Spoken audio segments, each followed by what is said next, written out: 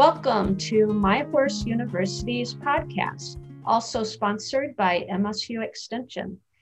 Today we are talking to Kim Brigren. She is the lead instructor of Chef Therapeutic Riding Center in Michigan. Welcome, Kim. It's great to have you.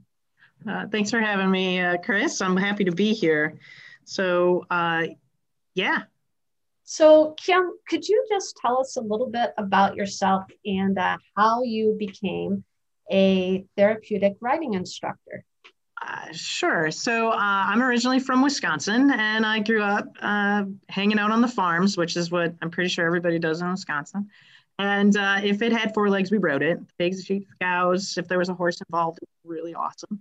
And I think I was about 16, and I learned about this therapeutic riding thing because of an article of a local instructor. And I thought this was really great. And my trainer actually was very familiar with, at that time, NARA and also Chef Therapeutic Riding. So that kind of set me on the path, if you will, to becoming a certified instructor. I came to Chef Center in '95, and I went through their certification process and went for my advanced certification, and here I am. That's a cool story. What do you feel like the benefits of being a certified PATH International instructor gives you in your career choice? Well, it's pretty awesome just to say you're one of those. It's a really nice big title.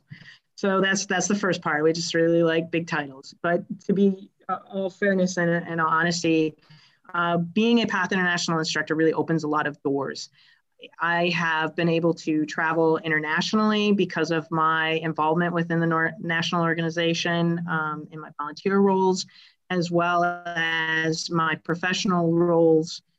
I have been to South Korea and helped train instructors, train facilities, help consult with programming, all of that fun sort of stuff. So none of that would have been possible if I wasn't a PATH International instructor and involved in the organizations. And it really has opened a lot of doors for lecturing and other consulting projects, as well as really being able to move about the country if I so choose. Cool. So can you tell me a little bit about your average day as a riding instructor, a certified therapeutic riding instructor? An average day pre-COVID probably looks a lot like anybody else's, I suppose, in the industry. But, you start your morning, you come in, you get the horses in, get your day started, look at your schedules. For me, as the program and education director, the next step is to make sure the barn is going and then sit down at my desk and make sure that my phone is answered with all of the phone calls and such, with any questions of programming, who's coming into the programming, setting up assessments, so on and so forth, setting up talks if necessary, then going to my emails and answering any email questions, either from clients, potential clients, instructors in training, just people who want to know about Chef Center in general. And then the teaching day begins. So and that could start at 9 o'clock, or it might not start until noon. It just kind of depends on the day. And then we go until 7:30 at night with our programming. So that's a typical day. And then you wrap up and you see me pushing a broom like everybody else. So I can go home. So it doesn't sound like you get pampered too much, even with your my really big fancy title doesn't mean anything other than that I get to say I have it. It looks like everybody else's. I still clean stalls and sweep the barn. So you will see me on the weekends out doing and horse checks in the pasture. So yeah, it's pretty much the same. Kim, I know that you have mentored many instructors through the PATH certification, and that Chef Center is a premium center for instructors to get their to work on their certification. Can you tell me what you think makes a good candidate for someone to become a PATH instructor? I think there's a lot of things that make a great TR instructor.